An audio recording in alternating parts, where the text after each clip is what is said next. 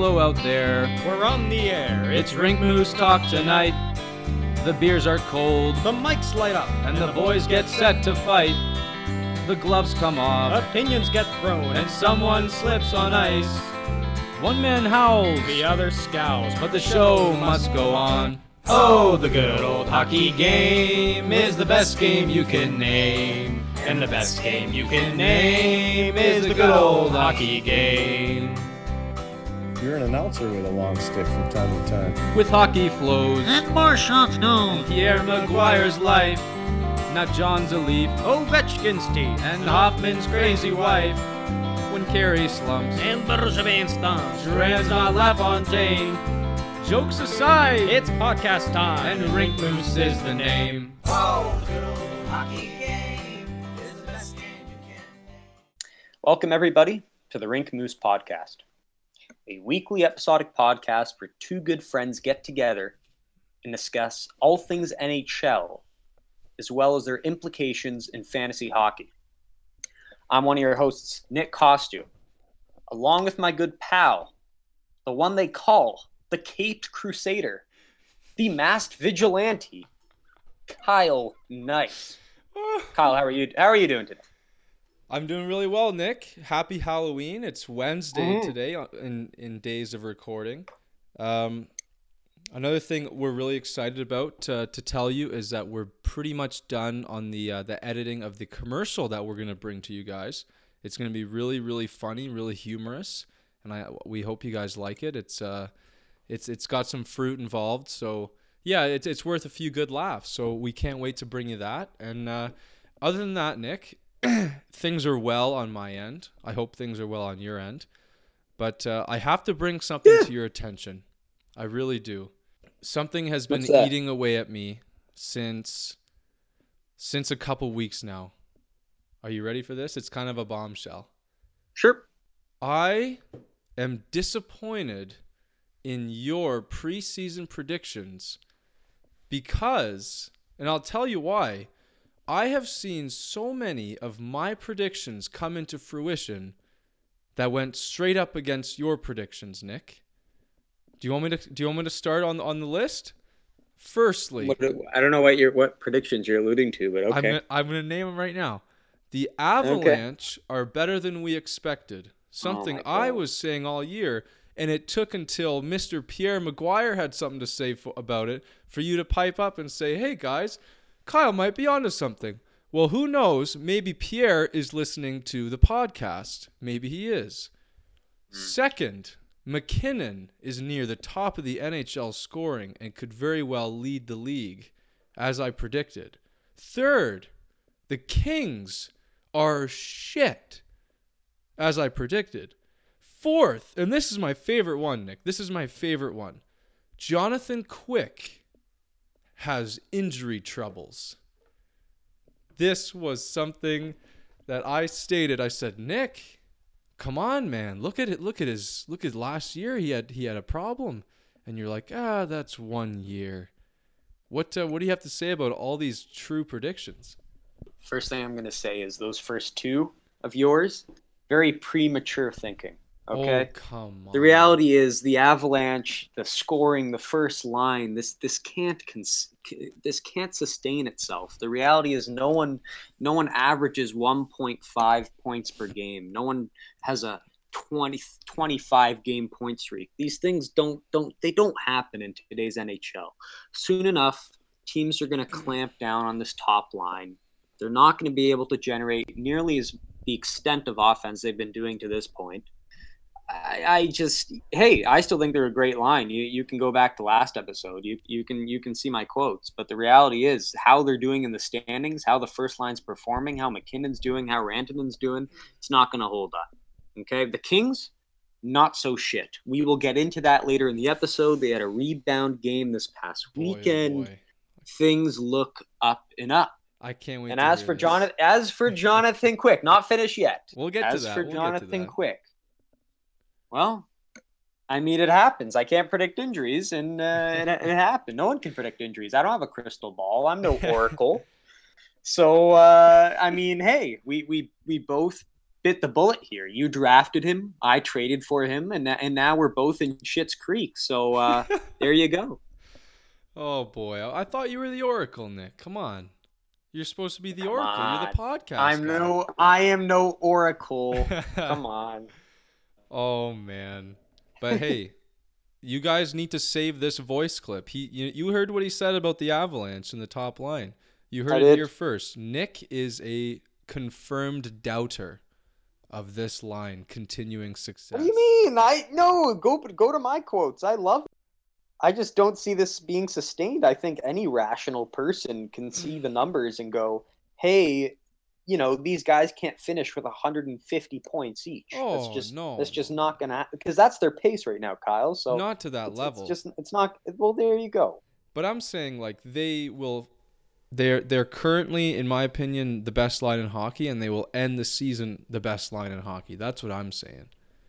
That may very well be true. So did you check out the ice surfing that I told you about on Twitter there, Nick? I don't know. I didn't really look into this. The way I see it, it's it's for people who don't have the luxury of Game Center and who can't switch between games themselves. Well, I'll tell you what. I was watching hockey on Tuesday, and I was trying to watch the Montreal game, but it was actually blacked out on Game Center. So I was just kind of scrolling through Twitter, and I came across the ice surfing feed, and I had heard tons about it beforehand. But I'm going to be honest, I was really impressed with the whole premise. I mean, you've got, I think, Wyshynski and some other guy, something York, and they're basically, it's them two at the desk, and there's kind of swapping between like games that are going on. And then if a goal gets scored, they go and show you the highlight, and then they have some discussion. And then they go to swap to another game, and you've got Steve Dangle chiming in, giving you the latest. So honestly, the way I felt about it, it was kind of like you got a little piece, you got the best pieces of every game. So instead of me kind of like, swapping through streams on my Game Center, it's like they did it for me, and then they gave me some commentary as well. So I was actually super impressed with the stream and what they were saying, and just how entertaining it was. Honestly, this might be my new Tuesday tradition is ice surfing. I really encourage you guys at least give it a look and see if it's for you. At the moment, I think it's just a Twitter thing. I don't think it's on anything else right now. I could be wrong, but yeah, it's just a really cool concept, and I think it's a part of the watching experience that I think is going to grow, and it's going to be the new norm, is more an interactive style of watching hockey. Because, I mean, how cool would it be if you were to have like live discussions on with other guys while watching the game? It already happens. Like, people watch hockey and they have Twitter up all the time, just tweeting live about, what they're seeing. It would be great to be a part of that conversation. Yeah, I mean, to me, it's not a new concept. The reality is this was tried in basketball. They used to have something called court surfing on the score that I would tune into, and they get the best parts of the basketball game. All the games from 7 o'clock to 10 o'clock. And so it seems what, and I apologize to our American and European listeners who don't have the opportunity to see these channels like Sportsnet and the Score and TSN. But the reality is I don't see this as anything new. But I do like the interactive premise. I like how it is on Twitter, how you can, commentate and discuss simultaneously as you're watching with other people. So that's kind of cool. I'm just not as blown away by the novelty of it. Yeah, Nick. So the NFL equivalent there, I think, is called Red Zone. And the thing I was surprised about was that when I was surfing Game Center, I wasn't able to watch that Montreal game. But then ice surfing was able to broadcast it, even though it was a TSN feed. So, yeah, I was surprised about that, and it's something I'll probably tune in every Tuesday, and I'll let you guys know how it is. But we're gonna be moving right along to player injuries here. It's our next big segment. There's two big names that are on the IR now that we're gonna talk about. The first one I want to get into, and this one's been hotly debated. It's been hotly talked about all week. It's the Auston Matthews shoulder injury, the second major shoulder injury of his career. Just to give you some numbers here, he's out for at least 4 weeks from the time of the injury. Another quick fact is it's not the shoulder he injured last year. It's actually a different one. And I heard this from TSN That's Hockey, is that the type of injury it is, it's something that you can come back from and it won't give you any lingering effect. So it shouldn't cause too much of a problem in terms of healing. So that's good. But I'm starting to get a little worried about the player here, Nick. Like, are we looking at another Evgeny Malkin where he's a fantastic player, but every year something comes up? I mean, the shoulders just seem a little bit delicate. Now, take it from someone who's had a lot of reoccurring injuries. It just some people are just built a little bit differently. Some people can't handle the amount of the wear and tear that he goes through. So. And I know it's been put out as well that Austin's had some shoulder problems in the past as well in his junior years. So I'm worried about how this looks for his long-term career outlook. We haven't seen a full... Well, actually, I think his rookie year was a full season, but it just makes me a little bit worried that he's taken these... And I saw the hit, Nick. It wasn't too bad. It wasn't too big of an impact or anything. So... I'm a little bit worried about Austin Matthews and his ability to stay healthy. What are your thoughts? Yeah, I like the Malkin comparison quite a bit because it's not as if these are, undersized, puny little, spaghettinis, little pasta noodles that just flims around and just get injured, Yeah. It's not like he's an Elias Pettersson who's like 6'2" and 175 pounds. Oh, he's boy. not some twig. This is a built, strong center. As advertised, he's a big body who should be He's a able to big take kid. some hits here and there. And yet here we are yet again. He is going to miss some time, and the way it looks, he won't get to 80 games, and he's going to be somewhere in the 60 range for yet another season. Again, yeah. And that's at the very most. We don't know if maybe something will happen in February or March. We don't know, but it's disappointing to see. As you said, it didn't look like too bad of a hit. It wasn't dirty. It wasn't anything like that warrants suspension or anything. No. It wasn't like a headshot. He just, it must have caught him at a bad place. Obviously you mentioned the history with the previous shoulder injuries, and here we are where Austin Matthews has to miss 4 weeks. So I'm not quite in the territory where I'm ready to call him, this injury prone baby who's seemingly getting hurt every year. Yeah.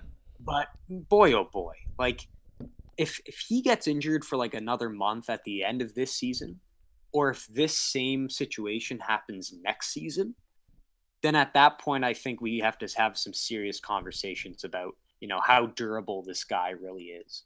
Mm-hmm. Because it is getting a little repetitive here, but at the same time, I don't want to just jump to conclusions and label him as that, especially when you're talking about such a raw talent in Austin Matthews. So, that's my take. I mean, don't overreact, but there is definitely a reason to start to be concerned. Just hopefully Leaf fans don't start losing, their shit just yet.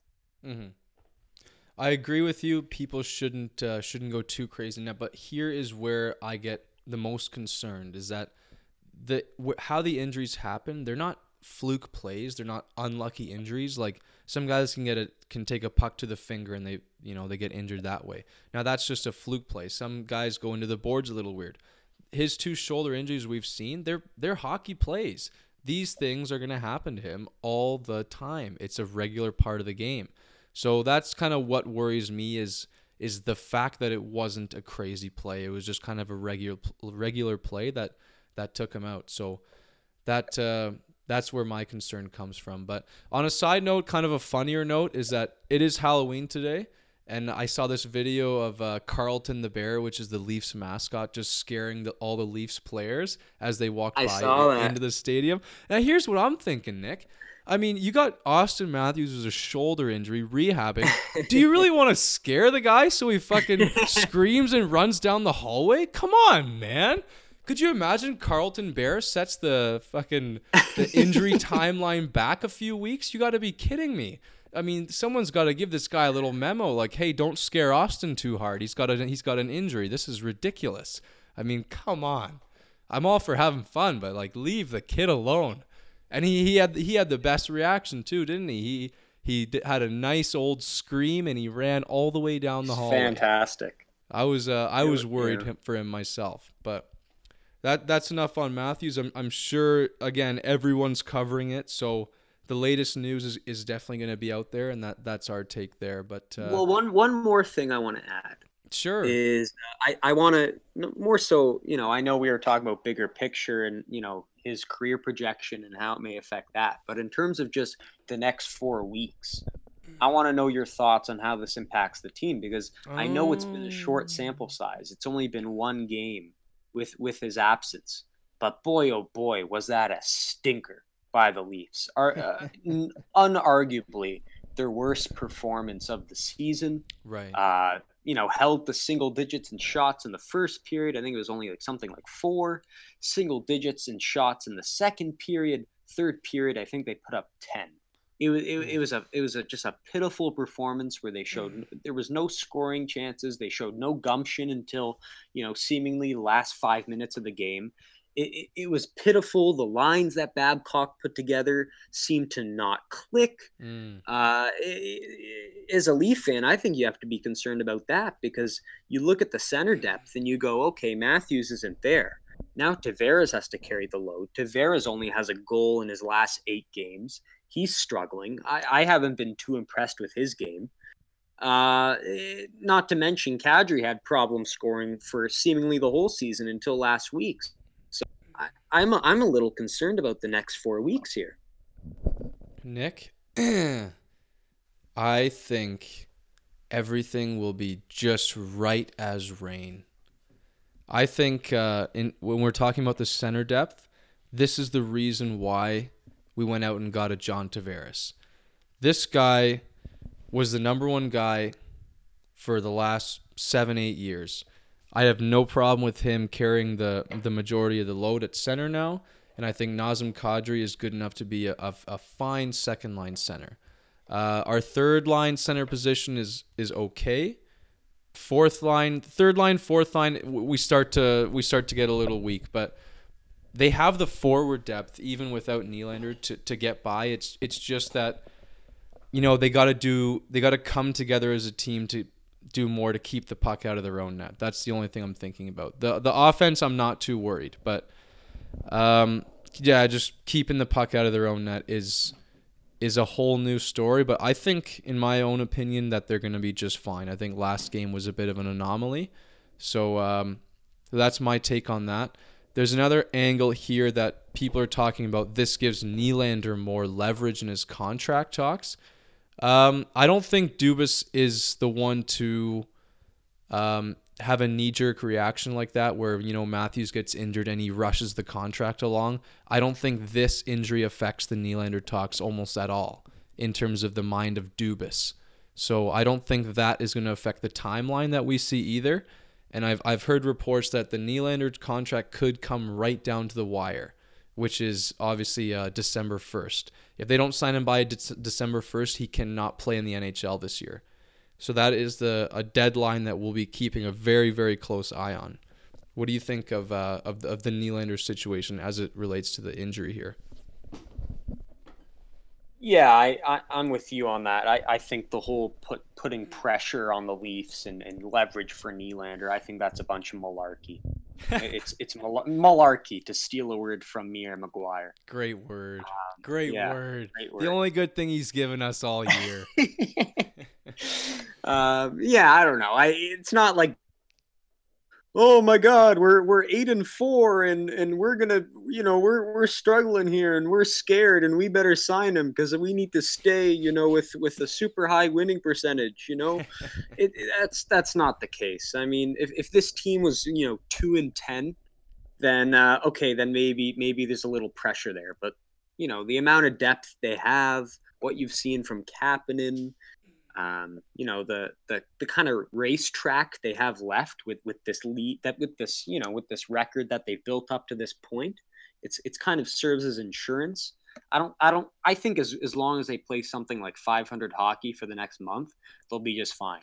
And just looking at this team on paper, I think 500 hockey could most definitely be achieved. Oh yeah, for sure.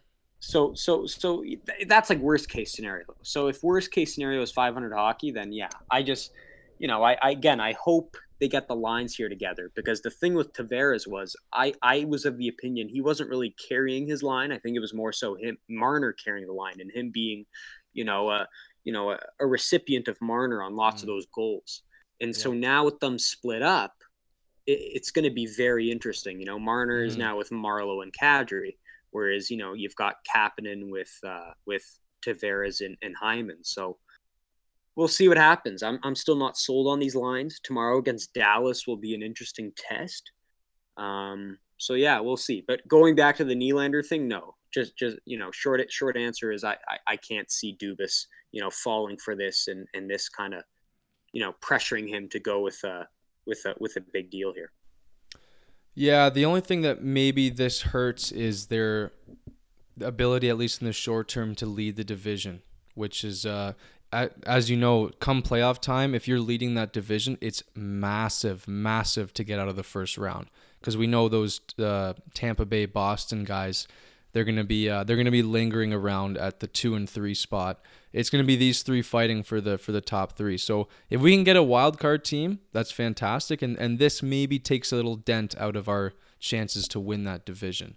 So that's a very good point. Yeah, because I'm looking at the standings here, and now the way it looks, I don't think 500 hockey is going to keep you in the running. No, because you have Buffalo. Buffalo Tampa's is only 2 points behind the Leafs. They're a one win away from tying the Leafs. Wow, even with that loss the other night. Yeah, Buffalo's at 14 points. Toronto's at 16, and they both played 12 games. Yeah. And then above them, you've got Montreal at 14 as well, but they've got a game at hand. Yeah. And then Boston and Tampa are kind of right around Toronto. Right. So yeah, I mean, just looking at these standings, I'm a little concerned here, to be honest. Not a lot of cushion. Maybe not as much cushion as we thought. As I thought, yeah. Yeah. So yeah, that's crazy. Yeah, it's going to be interesting, but I know a lot of players, as bad as this sounds, and even top players like Tavares, they think, when another guy goes injured, it's time for everyone to step up. So if he's not motivated by this, I'd be very surprised. It's now he's carrying this load offensively, so that should give him a little motivation, in my opinion. I think it definitely should. So yeah, we'll keep an eye on it. It's going to be fun. It's going to be a roller coaster of 4 weeks for sure. It's going to be, Nylander talks and how's Matthews doing and how's the team doing. It's going to be interesting 4 weeks in Leafland for sure. But we'll move on from that if you're good. Yeah, I'm good. Jonathan Quick.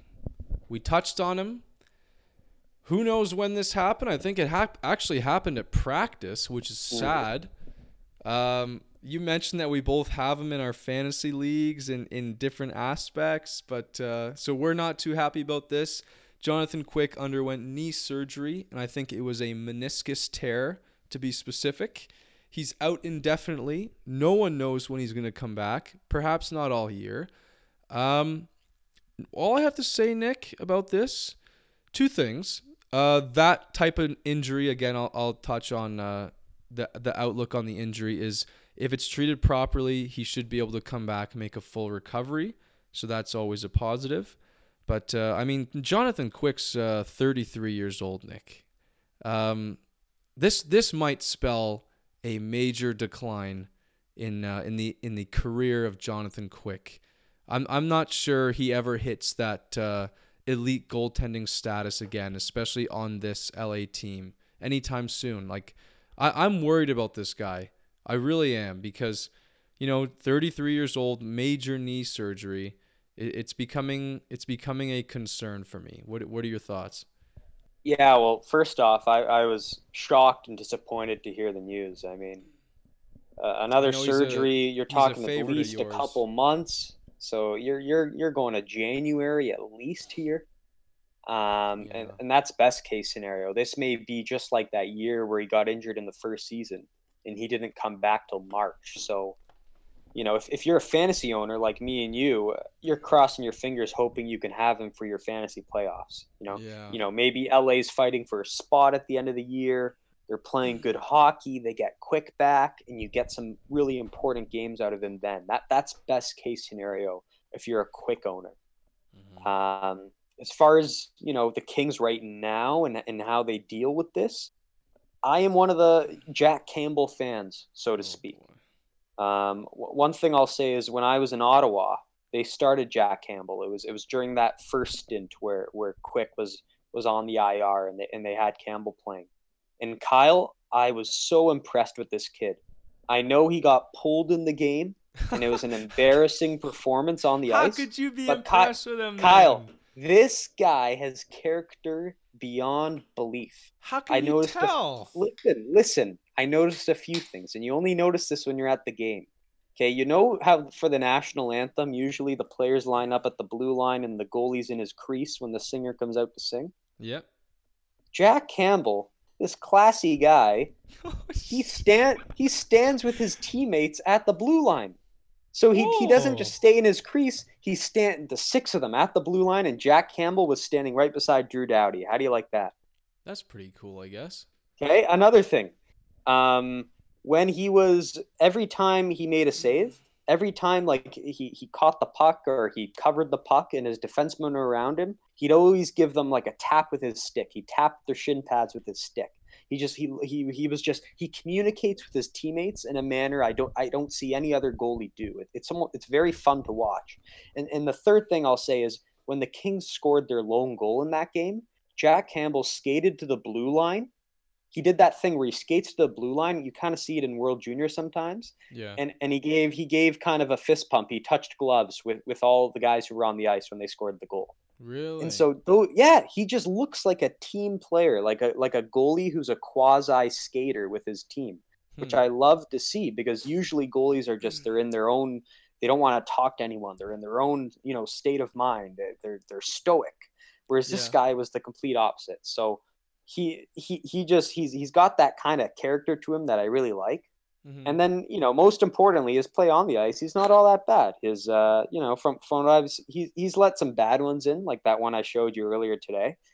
But, the reality is, if the Kings play their system, if the Kings play their A-plus class defense, and they limit the shots against to, low quality shots, which I'm accustomed to seeing from the Kings, this could be like a Peter Budaj situation from a couple of years ago, where you have this washed up, terrible goalie in Budaj, but he's winning games. He's got a low GAA. He's got a high save percentage because the team in front of him is making it very easy for him. Mm-hmm. So I think there's the potential for Jack Campbell to kind of replicate that if and only if the Kings can get their act together, which if this past weekend was any indication, will be the case because it was classic Kings hockey. The shots were something like 35 to 16 or 19 against the Rangers. It was a solid puck possession game. It was just classic Kings, and they open a 6-game homestand now. So it's a critical point of the season. This is it, in my opinion. This homestand will define the season. And if they can just replicate their performance from that Rangers game, I think Jack Campbell and the Kings will be in a fine spot. So that's my say on this whole fiasco in LA. Interesting. Now let me ask you a quick question here.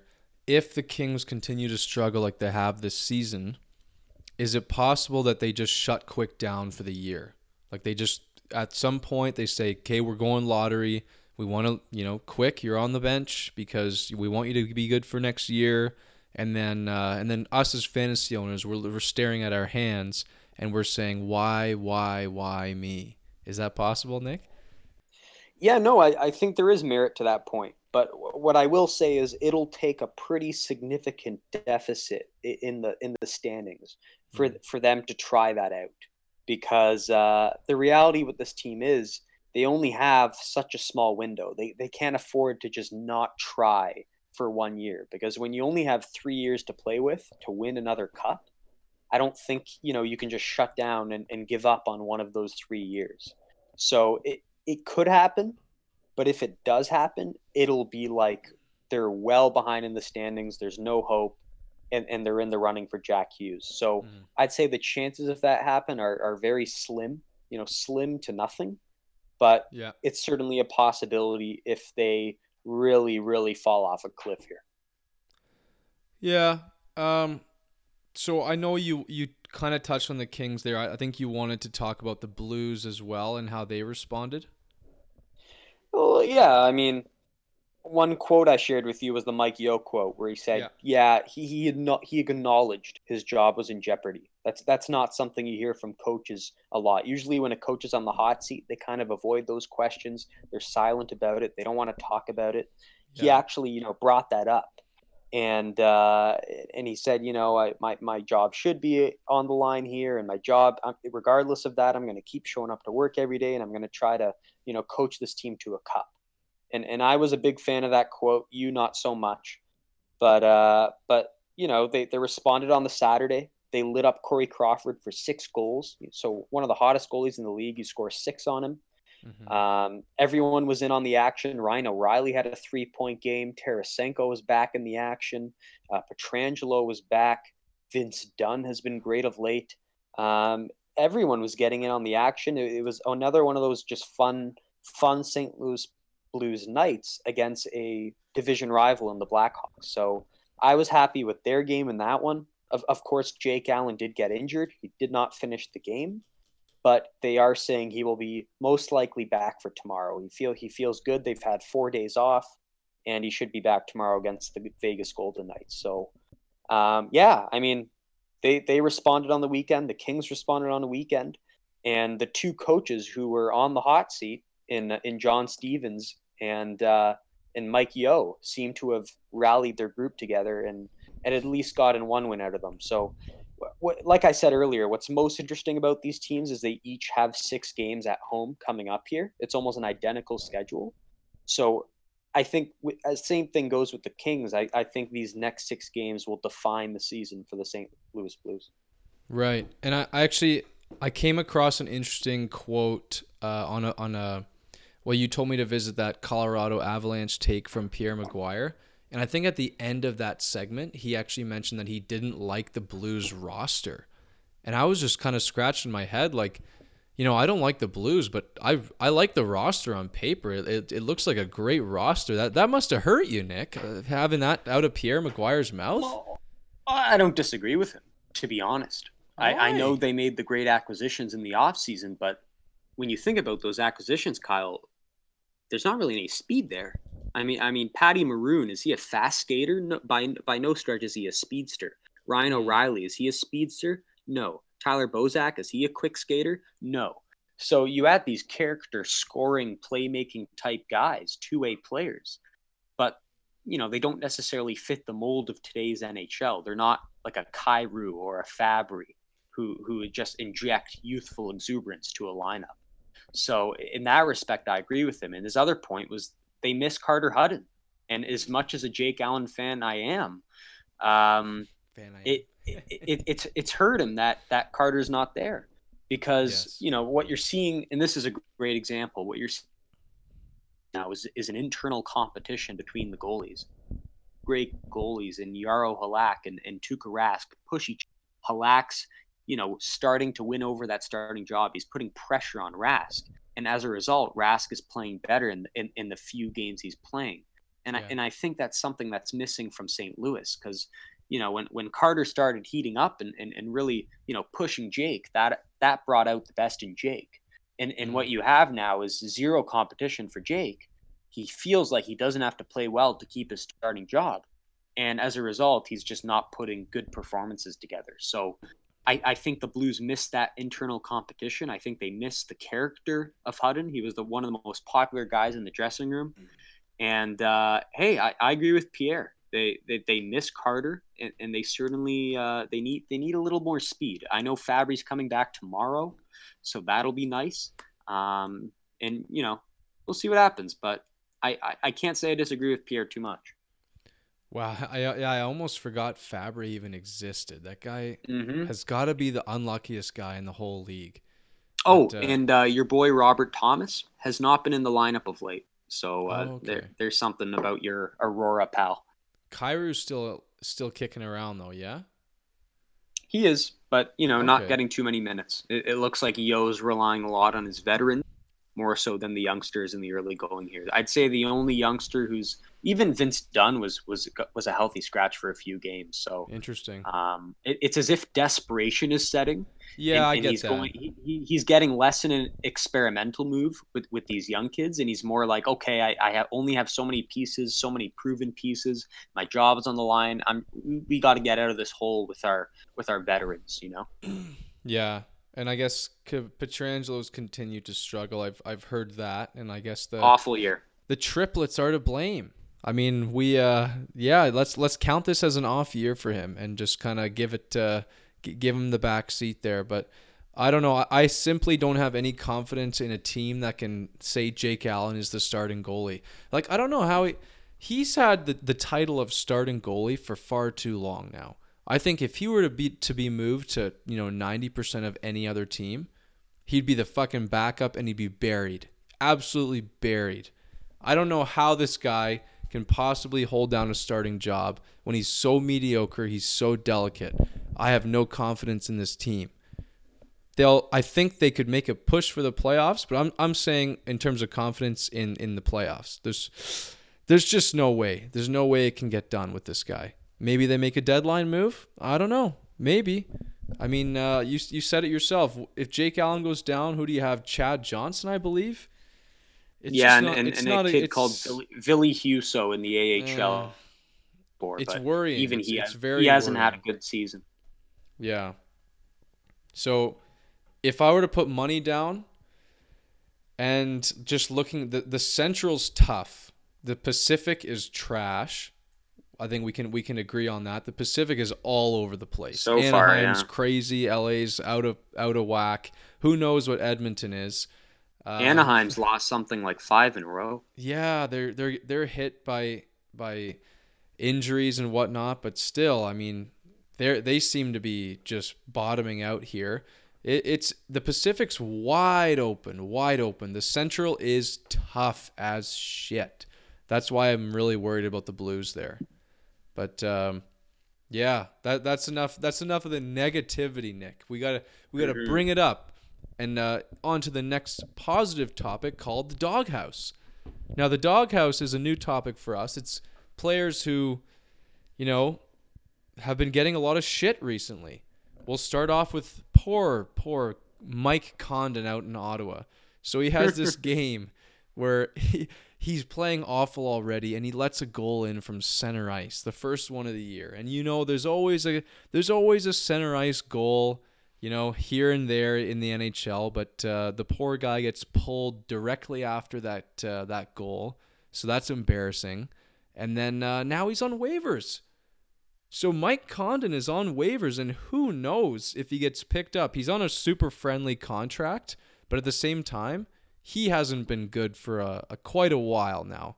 He had a decent run in 16-17 where he was a good backup to Craig Anderson, but I don't know. This guy, it seems like his career is all out of whack right now. He got his little shot in the NHL in the last 4 years, and it just seems like his career's all out of whack.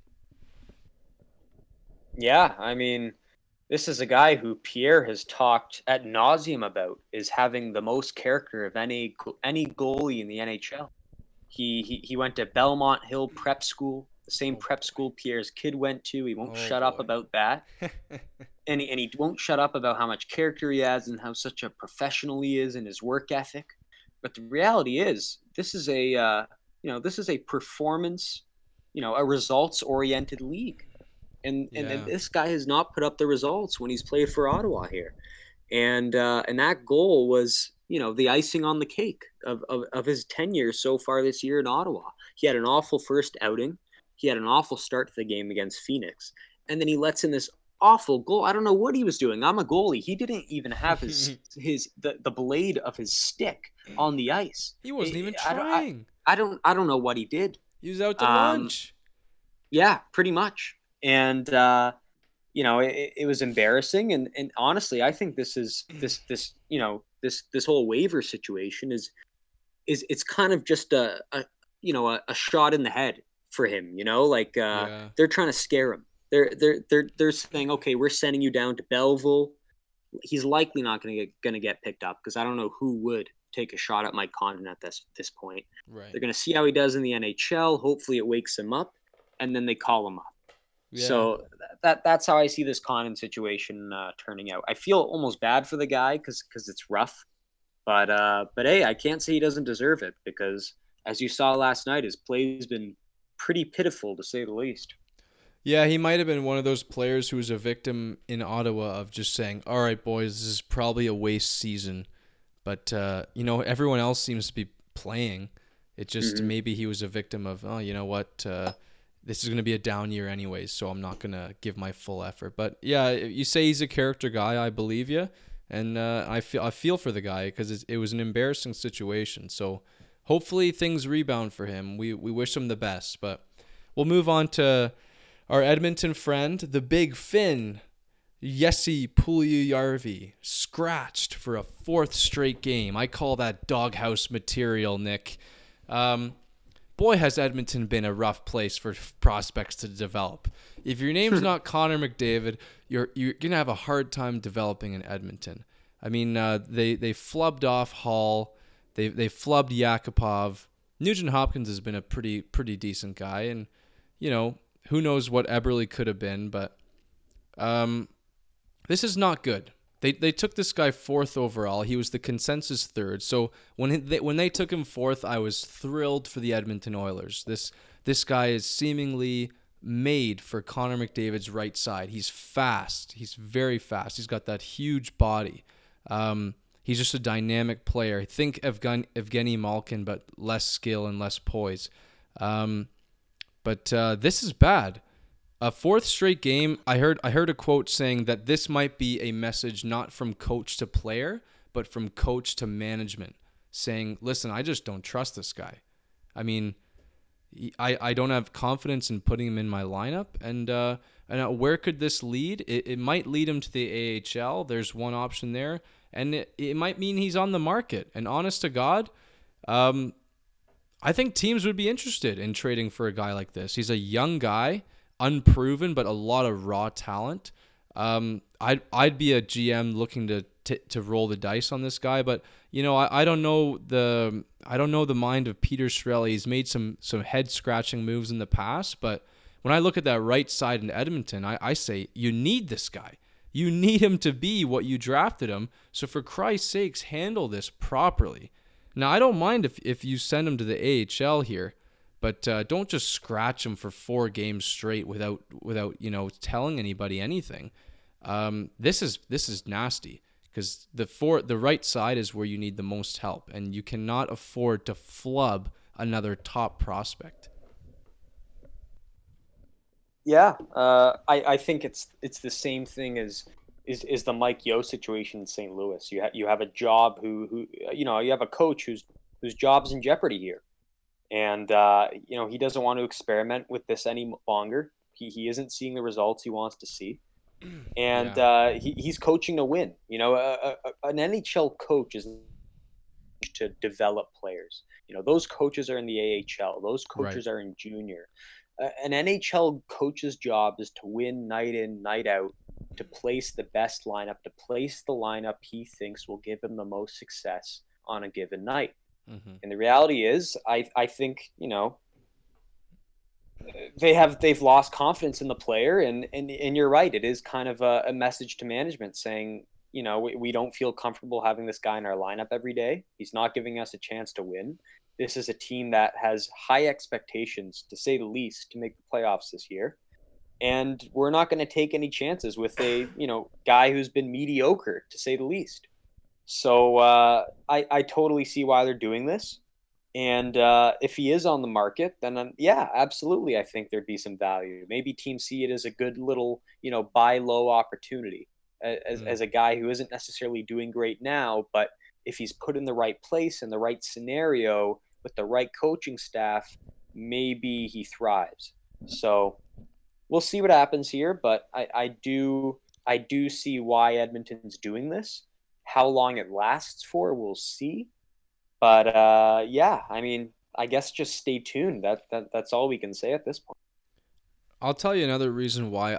If I were the player, I'd be feeling a little more insulted than I should right now. Is the fact that Ty Ratty is injured. He is a right winger as well. So the fact that you're being scratched when one of your main right wingers is already out, it's like, man, this is almost a slap in the face at this point. Like, give the dog a bone here in the doghouse. This is crazy. You gotta plug this guy in. You cannot mess with his confidence like this. I mean, he struggles to speak English as it is, and your point on Peter Chiarelli, just playing to save his job basically. That's why we're seeing McDavid play these massive minutes. That's exactly what he's doing.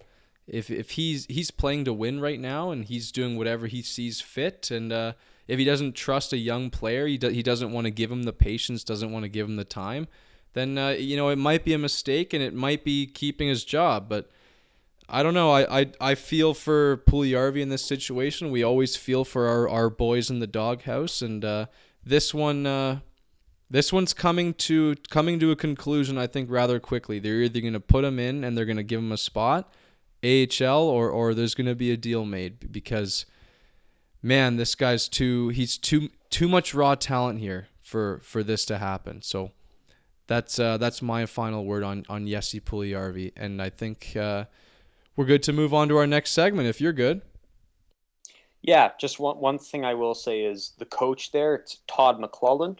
The Right, GM yeah, is Peter yeah. Chiarelli.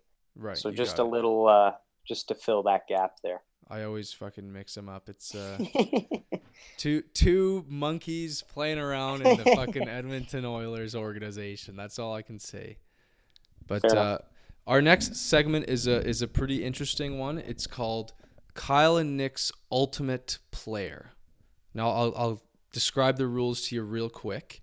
It's basically Nick and I are going to create what we think is our ultimate player based on several attributes. And those attributes are vision/awareness, passing, hands, shot, speed, and character. Now, how we're going to do this is we're going to take a player in the NHL and plug them into each one of these categories. And the rule is we can't use the same one twice. So I'm going to pick a guy for vision and awareness, and then Nick's going to pick a guy, and we'll go from there. And Nick, I'd like to have you start this one. So just to be clear, are we going with vision and passing as two separate categories, or is that one category in itself? Yeah, so we had some debate just before the show on whether vision should be part of vision and passing, or whether vision should be kind of more in the awareness realm. And I think we're going to go with vision/awareness, which is more like, pure hockey sense rather than passing ability. Sure. So we'll separate the two. Okay, well, in that case, to start with vision and awareness, this one's a tough one because it's not as explicit and not as glaring a characteristic as these other ones. Yeah. But I'm just going to go with Crosby because he's always in the right place at the right time. He just has a hockey IQ above seemingly anybody else. He just knows where to be. He capitalizes on opportunities. He always reads his matchups well. He's just a great two-way player. He scores the clutch goals. I think all of those things, considered, make a player, vision and awareness is all part of the game. And so in that case, I give that to Crosby. Passing, which is obviously related, I will give to Patty Kane. Fantastic passer. Love watching him play. His hands are great. He was also in the category, for that as well. He was a contender. But just pure passing on the power play. He's such a presence. He's so fun to watch. He has, seemingly great, great chemistry with anyone he plays with. I'm just a big fan of him in the passing in his game. Hands, Nathan MacKinnon. and this one is a recent find for me because I was never a McKinnon guy. But after watching this game last week that we talked about last episode, he's just so good with. He stick handles the puck so quick, seemingly faster than anybody I know in the league. It's just nuts. And the opportunities he creates for his line mates by doing that and by kind of, mesmerizing the opposition. It's just a pleasure to watch. And I just think he's got fantastic hands. So that's what I've got for hands. Oh, Nick. Wait, hold on. Before you continue, I think it's let's have you do those first three as you just did. I'll do my three and then we'll finish. Okay, so you go now. So I'll start with vision/awareness. I'll fully agree with you there, and I have a bone to pick with your buddy Pierre McGuire there, because you gotta be kidding me. I read a quote. Mr. Pierre said, "Yeah, Mitch Marner, he's all hockey sense. He's got like a sixth sense. Guys like Crosby, they're more Peter Forsberg, where they like to take the physical aspect first." And I was fucking flipping shit, Nick. If there's one guy in the NHL who you say, hey, who's got the best vision, awareness, hockey sense in the NHL? I'm saying, oh, are you stupid? It's Sidney Crosby. Of course it is. This is almost, you could argue, the main characteristic of the player. This is his defining feature, Nick. I mean, you could argue like, lower body strength, whatever, like stupid stuff like that. But there's no one skill that jumps off the page for Crosby. He's not the best shooter. He's not the fastest guy. But this one characteristic that sets him apart as, honestly, one of the greats in the NHL. And he's the only guy that I've seen in matchups where I'm constantly saying to myself, how the hell did he see that guy? And how the heck, like, I'm looking at the TV, I can see everybody on the ice. And he's making plays that I never would have thought that anyone could even make. So that's why Crosby gets the vision vote there, because he has that sixth sense. Mitch Marner has great hockey sense, but come on, Pierre. Come on, you can't drop that kind of line on me. So that's my little qualm with Mr. Pierre McGuire for the week. Every week I'm going to have something bad to say about Pierre, and Nick will have something good to say about him. It's just how we work. Right. Anyways, moving on to passing. And just to preface this, one of the rules obviously is we can't use the same player in two categories. I wouldn't have had this player as my number one passer, but I'm going to give it to Matthew Barzal, off the board pick. Because because he does have the ability to find guys, and the thing is, he has the skill to go along with the passing vision. He's another guy like Patty Kane, where it's not that he sees the ice well, it's that he has the hands and he has the whole package to be able to deliver it. He can deliver sauce like as good as anyone in the league. He can hit you with a bullet pass for a one-timer. He's very precise. He's just one of those guys. He's going to be a very assist-heavy guy in his NHL career. So give me Matt Barzal for the passing on my ultimate player. Now, in terms of hands, this is where I put Patty Kane. And man, I had to go back and forth, Patty Kane and Nathan MacKinnon, but Patty Kane has just the resume of having the silkiest hands in the NHL. He can do it all. He can be quick. He can be smooth. He can go one-on-one with a guy with the absolute best of them. And to me, this is what makes Patrick Kane. This is Patrick Kane's bread and butter.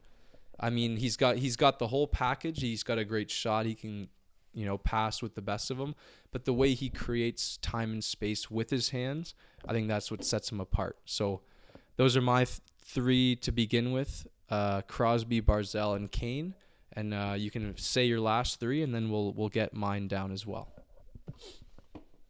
Yeah, no, those are good picks. I definitely, like I said, Kane was my runner-up for hands, so yeah. I'm with you there.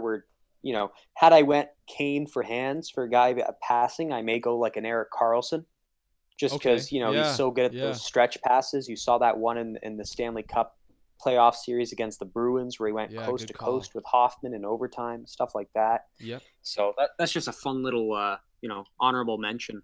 Interesting But, to consider defenseman in that passing spot. Yeah, I never thought of that. That's interesting. Yeah, you wouldn't have many there, but he sticks out for sure. Yeah. Speed. This one was the easiest one in my opinion. Can't see you'll be too different, and that's Connor McDavid.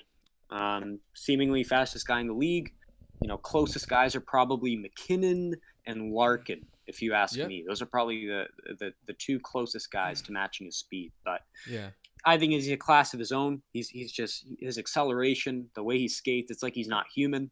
We've heard it ad nauseum from all the pundits. We've seen him do it live. He's like an alien on skates. It's ridiculous. He's an alien. So he is. He is from another planet the way he skates. It's unbelievable. Anyways, moving on here. Shot. Shot. I love Austin Matthews' shot. It is so unique from any other player. When he rips the puck, it looks like it's gonna go through the netting. It's absolutely ridiculous. The quick release, the way he loads up, the way he can score from even his offside on the ice. It's just a pleasure to watch. It's unique. It's so different than any other release. The way he puts his weight into it, it's just so fun to watch. There's a lot of guys who can be in this category, but to me, it's Matthews. It's just, and I know it may be a recency bias because we've seen him score some great goals, but it's just it's really something. And wrapping up here, and this one the most important in my opinion, character. Drew Doughty. Oh, Braden because here's the thing. When I think character, I don't want it to just be that humble guy who gives good interviews, who leads his guys on the ice. If I were to pick that, I would have gone with a Jonathan Toews. That's what I had initially. But what I want is not only a guy who has what I just mentioned, but also a guy who has fun when he's on the ice, who's smiling during the middle of a play, who's pissed off when his team's losing, who breaks his stick on a post, who gives candid, honest responses in an interview. All those things are things I look for. All those things are an encapsulation of character. And if you ask me, Drew Doughty just fills all those holes. He is everything. He's super blunt in his interviews. He tells the truth like nobody else. When he got suspended last year in that Vegas series, he said the suspension was horseshit, and he blatantly said that, and everybody loved it. And you see him pissed on the ice when the team loses. We've seen him rage, but he's happy. He's always smiling. He's leading his team. He's always talking to Jack Campbell. When I was at the game, him and Jack were communicating all the time. He's a leader. He has everything I want out of a guy. And I think, if you're a player who has all those skills that I mentioned earlier, the hands, the vision, the passing, the speed, and the shot, plus you have the fun-loving character of a guy like Doughty, that's Nick's perfect player right there. Very solid answers, Nick. Very solid answers. We have, obviously, speed is the same, so I'll start with that. Connor McDavid. Now, I'll make a statement that's maybe not a hot take, but maybe some people will take it as one just because of how it comes across. But Connor McDavid is the fastest player in NHL history. Now, you can consider the skill, you can consider the talent, you can consider the equipment, you can consider everything. I'm just saying it's a statement, and I don't care who it is. Connor McDavid is the fastest player that has ever played in the NHL. Wow. And that I mean, the game's never been faster, and he's making it look slow. I mean, it's hard to argue with it when you put it that way. Sure. Next, I will go to shot. And one quick word on Matthews. Matthews has, in my opinion, the best quick release snapper, wrist shot, like whatever you want to call it, the pull and snap. The classic Jimmy T pull and snap. It's gorgeous. But my pick for shot is the guy that has given me the most heart attacks as a hockey fan, Alexander Ovechkin. arguably the greatest goal scorer of our time. Actually, of our time, me and you, he's definitely the greatest goal scorer we've had. Now, why do I pick this guy? Because he's lethal in every area of shooting. He's got a wicked slap shot. You see him in his office on the power play. He's also got that wicked snapper wrister. It's crazy what this guy can do when he's coming down the wing on a rush. I mean, this guy scares the living daylights out of me when I'm watching Pittsburgh. So he's that's something that Matthews hasn't quite developed yet, is that one-time slapper. I know he hasn't had to use it yet because he's been so effective with his other shot, but Ovechkin's had the ability to take that one-time slapper and also those quick, snappy wristers. It's quite a sight to behold, and I think he's just going to keep going. It's really impressive. So a lot of other guys have great shots in the league, but I see them more as one-trick ponies, and Ovechkin can just shoot in so many different ways. So greatest goal scorer of our time, Mr. Alexander Ovechkin. Now, character. This one is probably the most interesting one, because it's really how do you define character, and what do you want to see in terms of character in a player that you like. Now, I know you mentioned a lot of dressing room, off ice stuff, how he interacts with his teammates. For me, when I thought of this question, I thought, who is the one guy that will do anything I ask of him? If I'm a coach and I tell this player to do something, he will do it without fail. And who is another guy who can absolutely chuck his ego right out the door? So this, to me, it's not going to be the most skilled guy on the ice all the time, but he's going to absolutely do anything possible to help me win the game in his ability. So to me, that's Brendan Gallagher. Brendan Gallagher will go down and block shots. He'll get in the dirty areas. He'll talk to the other guys. He'll do anything you ask of him in order to win the game. Now that, to me, spells out character in spades. This guy, he's small. He's always been feisty. He's found a way to make it in the NHL as a little guy. And it just seems like a guy with just no ego. He just doesn't care what his role is, as long as it helps the team. He's willing to do the job. So that's why I got Gallagher as my character guy. But I don't disagree with you with your Doughty pick, because again, the interpretation is each person's own. Because yeah, Doughty's he's a character guy, and he's in the media. He's a team guy. He's a voice in the dressing room. Maybe Gallagher's not a huge voice in the dressing room, but he leads by example. So yeah, it's very interesting to see where we had differences in our ultimate players, but two pretty good players in my opinion that we've created here. What do you think? Yeah, no, it's pretty fun. If there's one last part I want to go into. Yeah. Okay, so you have the personality, you have the player, his skills. Now, if you were to put this guy in like a hockey player's body, yeah, who would it be? Okay, like who's got the best like frame, like physical? Yeah. Okay. Like if you're gonna go the rest of your life seeing this player, be this, like who do you want to see this player inside whose body? Oh boy. Well, oh Jesus Christ. I think of like a prime, in terms like physical prime body, being like a guy who's pretty big but not too big where he's slow. So I'm thinking of like a Barkov, like a Pierre-Luc Dubois type of body.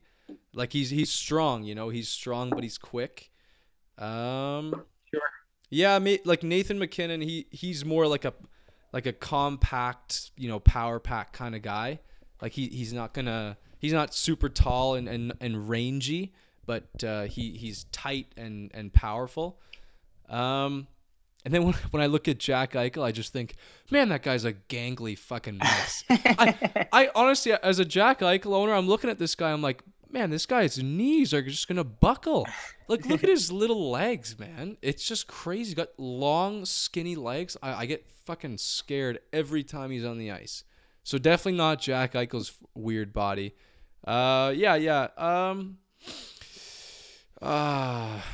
Give me a Barkov type of body. Yeah. Okay. You're going for a little more of a general mold. Yeah, general. I'll go yeah. specific here. Okay. If a player were to encapsulate, all these categories, I would love nothing more than Paul Bissonnette to come out of retirement. What the fuck is And this? just, I would love to see Paul Bissonnette skating at McDavid's speed, shooting like Matthews, passing like Kane, showing the hands of McKinnon, showing the post-game interviews of Doughty, Oh slash my a little God. bit of Bissonnette. Yeah. I would just yeah. I would love that more than anything in the world. Yeah, a little bit of Bissonnette humor to mix in. Oh, there. yeah. Perfect. Oh, I'd that's a love whole category we nothing more missed. than seeing Bissonnette skate like McDavid. That would be beautiful. Oh boy, and it just happens one day. Like he goes his whole life as Bissonnette, and then one day he's McDavid. It's like, whoa! Imagine That'd what be he'd awesome. say. He'd be like, "Boys, I'm fucking good now." He'd be so full of himself. I know it. That's great. I love that. Mm-hmm. So Thought yeah, that would be guys, kind of fun. So there you go. Yeah. So there's our ultimate players, Nick. We're gonna move into our last and final section, which is the fan interviews. Unless you have something else to say. One little team shout out I want to make, Yeah. and this is kind of Bissonnette related, is I want to start watching the Arizona Coyotes a little more Oh boy. because I'm looking at statistics here. Where every team has played at least 10 games now. Yeah. And the Coyotes have the lowest goals against average in the entire NHL. No. Yep. Come on. And that's a stat I put a lot of emphasis in. That's on. usually one of my favorite teams. Teams that limit goals. And the Coyotes through 11 games, 1.91 goals against Wow. in 11. Next best team, Colorado, 2.17. Wow. In a Also- year so far, that's Yeah. high scoring. Yep. And shot suppression, they're fourth best in shots against. Wow. So I am pleasantly surprised. I was a Ronta doubter in Yep. the early goings here, but I just looking at these stats, I'm gonna have to start watching some Arizona because this is impressive, Mm. and I'm curious if this is sustainable. So, shout out to Coyote fans, and they've certainly garnered my attention just looking at these numbers. Yeah, and it looks like Galchenyuk is hitting his stride. It hasn't been many games yet. I think it's 4 games, and he's got 4 points now. But he's going to be a definite option on that power play. The only thing about them, as we've known, is they've struggled to score so far. So hopefully he injects some offense, which I'm sure he will. He's that kind of guy, that more pure offensive guy. So yeah, the Coyotes, you never think that they would be number 1 in goals against. That's very quirky to hear, Nick. Mm-hmm. And I'm definitely I'll give him a watch. I will definitely give him a watch. I'm interested to see who's running that sort of defensive charge there. So very interesting. All right there, Nick. On that note, it's time to end the show. We hope you guys enjoyed it, and we can't wait to see you next week. Just a heads up, our Rink Moose commercial is coming out on Sunday, November 4th. Should be pretty humorous, pretty enjoyable. There's some fruit smashing going on. So, yeah, just keep your eye out for that, and hope you guys have a great weekend. Rink Moose signing off.